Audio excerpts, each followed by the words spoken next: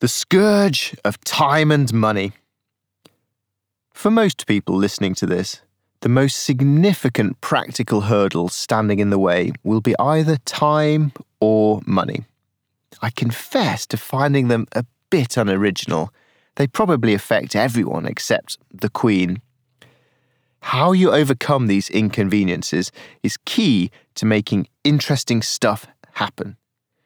If you are short of both, then living adventurously is, for now, going to revolve around simple ideas and your attitude rather than expensive and expansive plans. How to get more money. The 4-step plan from financial guru Alistair Humphreys, written on my yacht in the Caribbean. Actually, in my shed. Number 1, spend less or earn more. Number 2, sell stuff or stop buying stuff. Number 3, find a cheaper version of your dream. Number 4, put aside £20 a week, then begin a grand adventure when you have saved enough.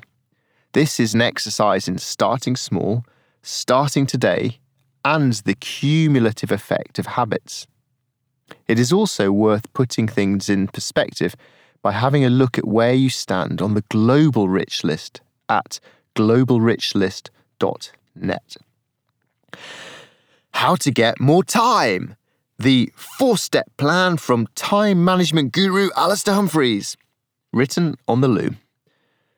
Number 1, say hell yeah or no when deciding what activities to commit to.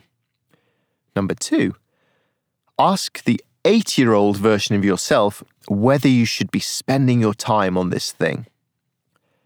Number 3, what can you cut out of your life to get more time? Quit each of your distractions for a week and notice how much free time that creates.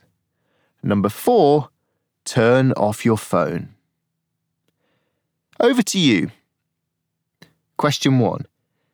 How can you spend less or earn more? Question 2. How can you get more time in your life?